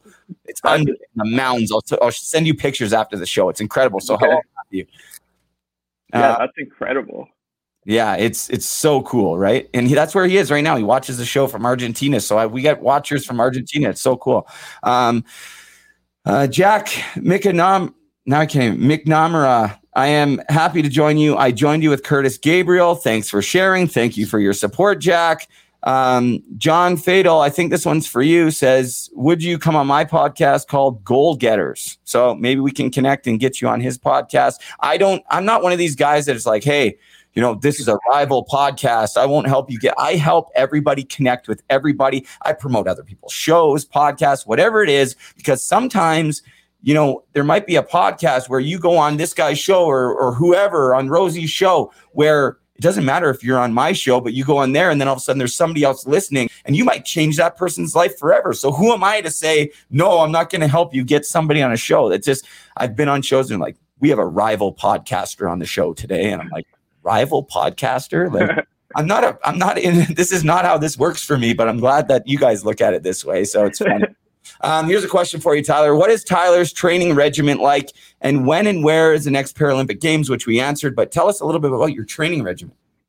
So actually kind of lucky right now. We're in a little bit of a deload phase, so a little bit of time off, more ice time, less strength training. But it fluctuates throughout the season, and obviously that's been different this year. But and I don't know how in depth I should get here, but basically what we do is like 3 strength workouts a week, 2 heavier strength workouts a week, and then we do 2 kind of rehab, prehab type things where we focus a lot on shoulders and shoulder health and stability and core strength and stability. So basically 4 strength workouts, but 2 of those are lighter. Then at the current moment, we're on the ice 3 days a week for anywhere from an hour to 2 hours, depending on the day. And then we also have 2 to 3 cardio workouts a week, which look differently at different points throughout the season. So we do sometimes that's long, slow, like aerobic work where you're just kind of trying to build your heart capacity. And sometimes it's more hockey specific where you're doing sprints and stuff. I know that's the worst. The worst is we have this one cardio workout. It's called like a maximum aerobic capacity or something like that. And it's 3 minutes of max effort. So 3 minutes as hard as you can go, and then like a 3 or 4 minute break. And then you do that 6 times. It's an absolute nightmare. God. Well, hey, you know what? You're putting in the work to bring home that gold, man. So listen, it's all going to be worth it, right? It's unbelievable. Let's see. We're gonna get to a couple more here, and I have to skip. There's quite a few, so I apologize, guys, if I don't get to them.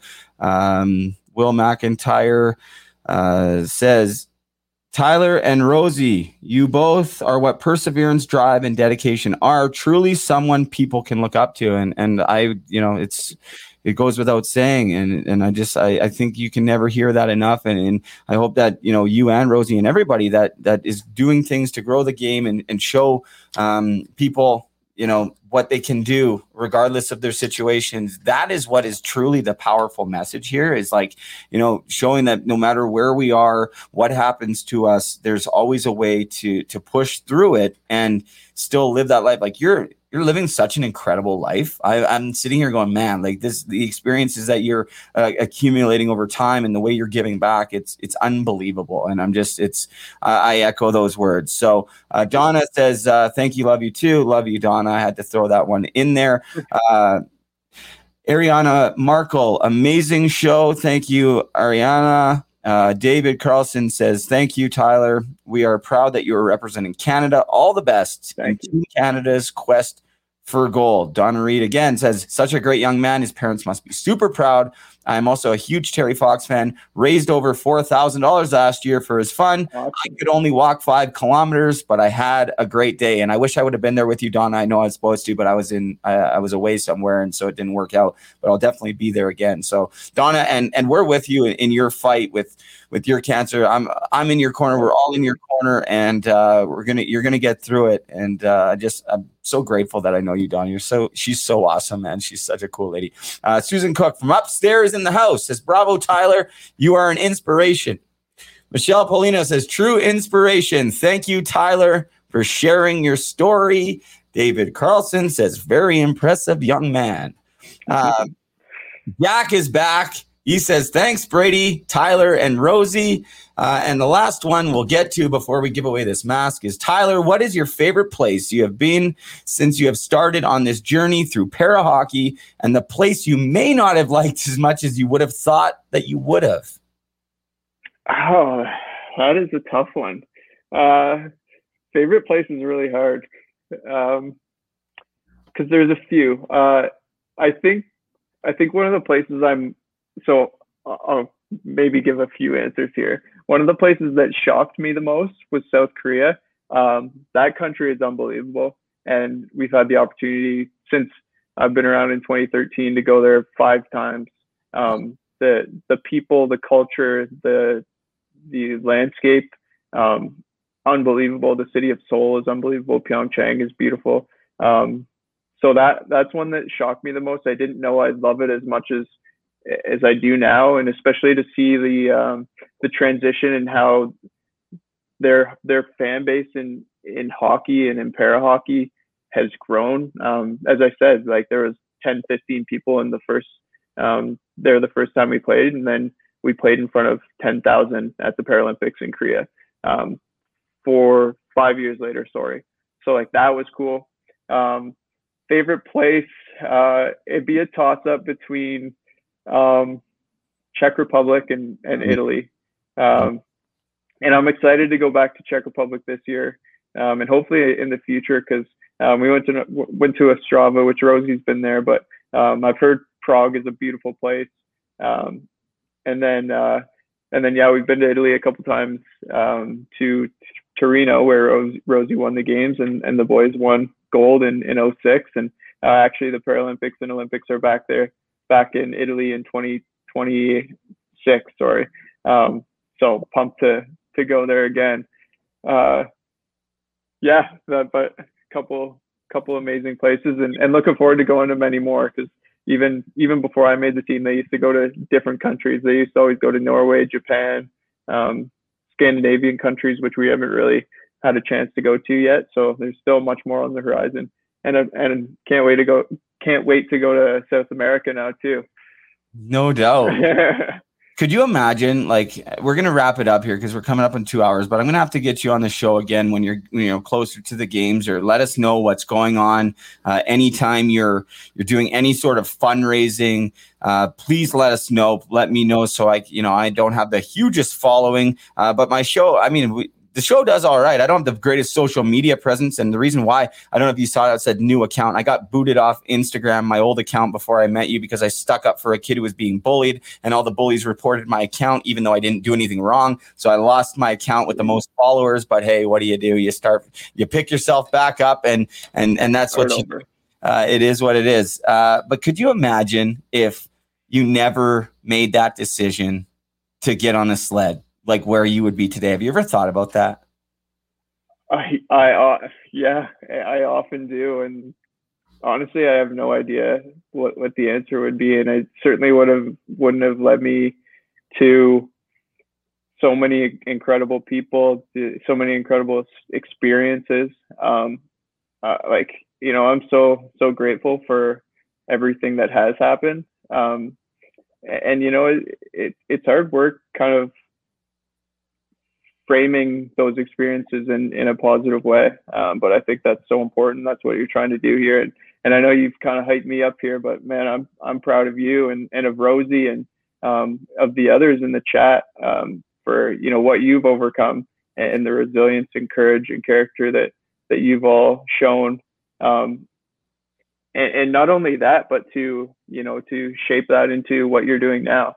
I think it's amazing what you're trying to do to inspire so many people of all ages, of genders, race, etc., and bringing them all together and offering them the support that you are. I think that's so amazing. So I know you said it to me, and I want to make sure you know that I feel the same, because I have so much respect and admiration for what you're doing.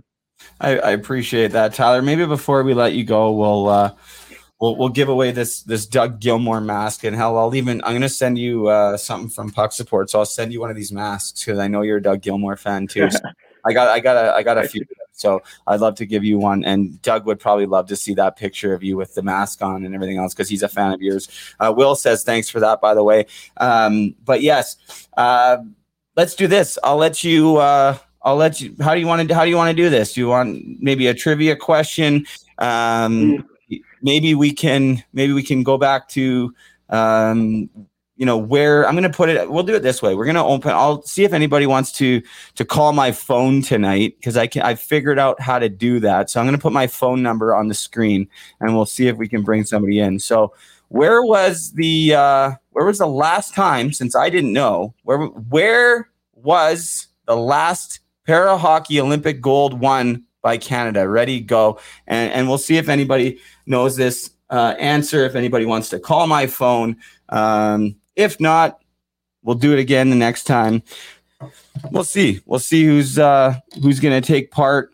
You can also, if nobody calls, we'll open it up to the comments. But yes, there's a slight delay. There's a slight delay on the on the video, so we might have to wait it out. Oh, there we go. Oh, that was quick. Go for Brady.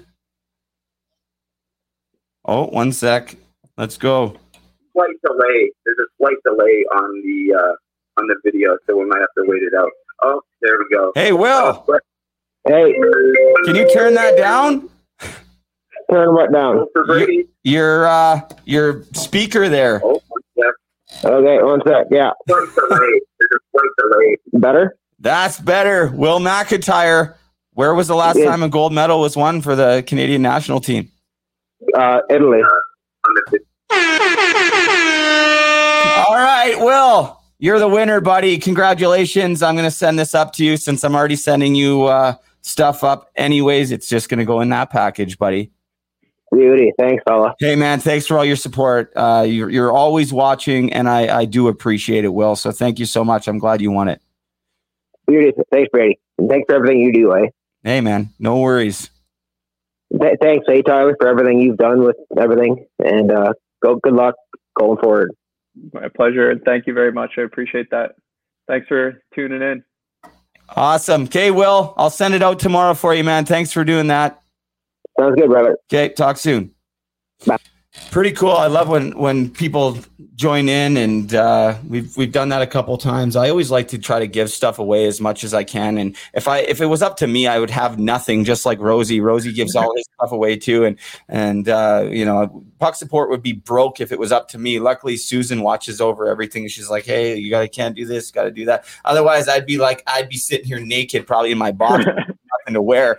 I'd be giving it all away. But hey, Tyler, listen, man, I'm going to let you go. I'm going to wish you all the best. But listen, man, we're going to stay connected, and I'm going to get on a sled for sure. Like, without absolutely question, me, you, and Rosie, and hopefully some others. I would love that. And it's too bad that we didn't connect maybe a little bit earlier in the winter. We could have been on one of these ODRs up here in Muskoka. But who knows? Maybe it'll freeze up and we can make it happen. But I'm going to be renting ice as soon as COVID lifts a little bit. And I would love it if you and Rosie could come up together and we could make that happen, man. Yeah, we'd love that. That'd be awesome. I think we should definitely do that. 100%. And so love that area. Oh, I'm so lucky to live here, man. I'm so lucky. I love it here. I mean, BC is nice. Let's not kid ourselves, but this is it's pretty beautiful around here. It's like paradise. So I'm very grateful to be in the area that I'm at. Before I let you go, are you in Forest, Ontario? Is that where you're? No, so I actually live in Toronto. So complete opposite of Forest. But this is kind of where the majority of our team is around here, and we have access to the best facilities, best trainers, support staff, etc. So this is where life brought me for now. And I think I'll be when hockey's long gone, I'll be gravitating back to home.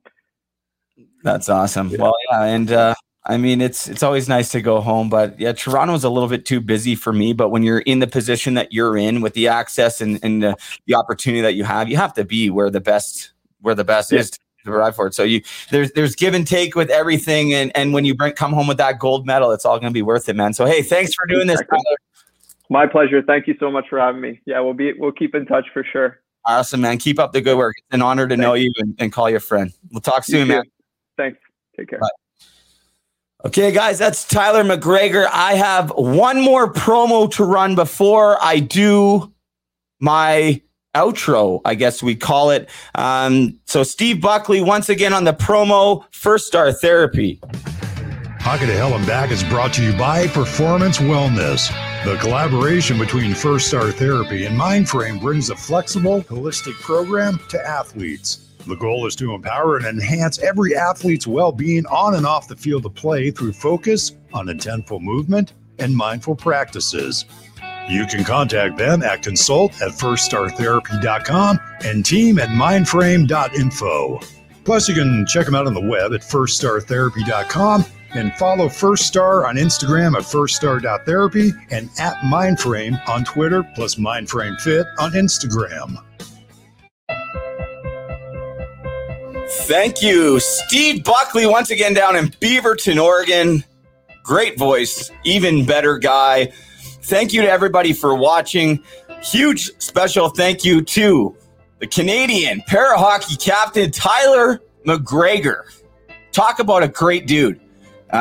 Very fortunate with so much that has gone on, and the fact that I've met him and Paul Rosen. Thank you, Rosie. You know I love you. But wow, what an opportunity that I've had over the course of this past year. It's coming up on 1 year that I've launched the podcast. I think like March 28th or something. I got to get the exact date. Will be 1 year. And today was episode number 95. 95 from my count. But don't hold me to it because math was not my strong suit. But I'm pretty sure it's episode 95. To everybody that has been along for this ride, thank you so much. Thank you so much. Seriously, from the bottom of my heart, I shouldn't be sitting here. You guys all know I should not. I really shouldn't be sitting here with the opportunities that I have in front of me, let alone be alive. So, you know, sometimes it's hard to fully understand everything that's transpired and to really take it all in and be like, hey, you know what, Brady, maybe you do deserve this. But I'm not sure I deserve it. I feel that I have a job. I have been called to serve, and I'm learning every single day. I'm seriously, I really do work hard. I feel like I need to be working even harder. I spin my wheels a lot because I'm trying to do too many jobs, trying to manage too many things, but things are happening. Things are happening. People are getting involved. People have stepped up so much to help. You guys all know who you are. I'm so grateful for all of you. There's a couple core people, and they know who they are. They know who they are. So thank you so much, you guys. It's we're going to change the world. We're going to change the world. There's absolutely no doubt in my mind. I'm not changing the world. We are changing the world. This isn't about me. We're a team here, and everybody is going to play a part. Everybody that wants to is going to play a part, and it's very humbling just to be a small part of it myself. So we did track down, by the way, where Puck Support originated from, and I'm going to talk about it on the next episode. It's taken me way longer than I had hoped. Shout out to Carson Johnstone from the GM32 podcast, a new friend of mine. They came up here to do an interview, and it was unbelievable. So much fun getting to know them, hanging out with them. And Carson went back, did the homework, the research, and he uncovered who is responsible for naming Puck Support. When I put it out there, help us name this organization. And there was one individual, and we're going to hopefully maybe get him on here soon. So pretty cool that Carson was able to track it down. It's wild. It's honestly, it's just mind-blowing. I have a meeting with Bauer Hockey March 19th. Wish me luck. Not exactly sure what they want, but they want me to present my story and Puck Support to their organization with the high-ups of Bauer Hockey, which, for anybody that knows me, I'm a Bauer guy through and through. You will never see me except for the one game. Maybe I'll share that on another day because we're running into 2 hours here, but there was a time when I wore Graf hockey skates for a period and a half my final year with the Kelowna Rockets, and I actually had a goal and an assist and still changed my skates. Custom white Grafs, and I threw my old Bauers back on. Gave those skates to the Kelowna Rockets dentist and ordered a pair of Bauer Vapors because I'm a Bauer guy through and through. Once again, shout out to Lando, the newest Puck Support warrior. Stay tuned for his picture. Going to be launched on Instagram right away. I'm still struggling with these teeth. It's time to say goodbye. Until next time, here's the deal. Kelly Rudy is coming on the show. That's right. Kelly Rudy from Hockey Night in Canada, Sportsnet, CBC, coming on the show. Maybe on Wednesday. Depending. If it's not Kelly Rudy, Aaron Snow is coming on the show. Former third-round draft pick to the Dallas Stars, OHL alumni, recently launched a blog called The Journey Through My Veins. Lost it all to addiction, much like myself. And a new friend of mine, that's going to be a hard-hitting conversation, And I can't wait to talk to Aaron Snow. I can't wait to talk to Kelly Rudy, Jordy Ben. We got some great guests lined up, and I'm just grateful for everybody's support. If you're struggling out there, do not give up on yourself. Do not give up on yourself. Doesn't matter what you're going through. I am here to tell you, do not give up on yourself, because I'm not giving up on you. Puck Support's not giving up on you. We're here for you. I'm here for you. If you're struggling, you need to talk to somebody, I'm here for you. Reach out to me. Drop me an email. Best way to get a hold of me, Brady@pucksupport.com. If you want to talk to a licensed professional, you can do that too. Sandra@pucksupport.com. Unbelievable to be sitting where I'm sitting. Thanks once again to Tyler McGregor and Paul Rosen. Great show. Yes. Thank you for watching. I don't know, I'm forgetting something, but I do want to say one more shout out to the Donaldsons. Rest in peace, Ryan Donaldson, and all those we have lost. Ryan, you will never be forgotten around these parts. Not if we have anything to do with it.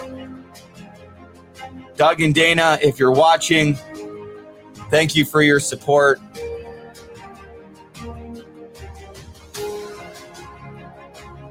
That's right. All our merchandise, pucksupport.com, has an in memory of one of those we've lost. Sort of like a hidden gem on the hats or the clothing. And yours truly is responsible for putting each and every single one of them on. And it's a huge honor. It's a huge responsibility to make sure that every single one of them will always be remembered. If you want to get your own Puck Support swag, pucksupport.com, you can use the promo code NEVERFORGET. Promo code NEVERFORGET. It's going to get you 10% off. I just got a text from Doug Donaldson. Thank you, Doug. Ryan's watching over the podcast from now on. Your guys' support means the world. Hoodies are coming this week for you and Dana, and I can't wait. Doug Donaldson is going to join the podcast. He's going to be a guest. I can't wait, Doug.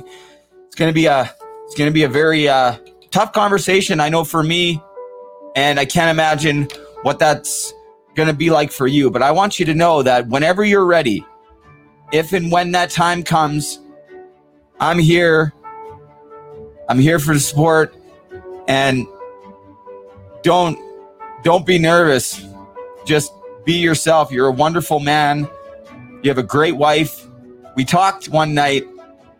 They were sitting outside Costco. I'll share a quick story and I'll wrap it up. But they were sitting outside Costco, and they had said, these people that keep coming in and out of the store must think we're nuts because they've gone in and shopped and come out, and then another person gone in and shopped and come out, because we sat on the phone for over an hour probably discussing Ryan and mental health and hockey and just everything.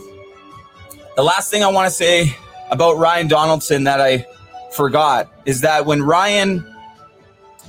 they made the very hard decision to pull Ryan off life support, they were able to donate his organs to enrich the lives of others. So Ryan's legacy lives on. And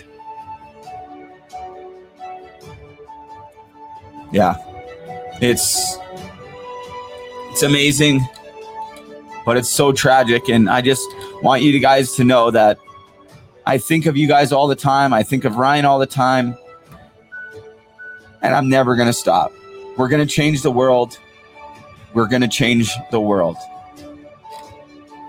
end the stigma. Thank you all for watching. We'll see you Wednesday, 8 p.m. Kelly Rudy or Aaron Snow. And Doug Donaldson, whenever you're ready, I'm here. Thank you for your guys' friendship and your support. Be kind. If you're struggling, make a gratitude list. No matter how hard life is, you can always find things to be grateful for. Take Tyler McGregor's advice.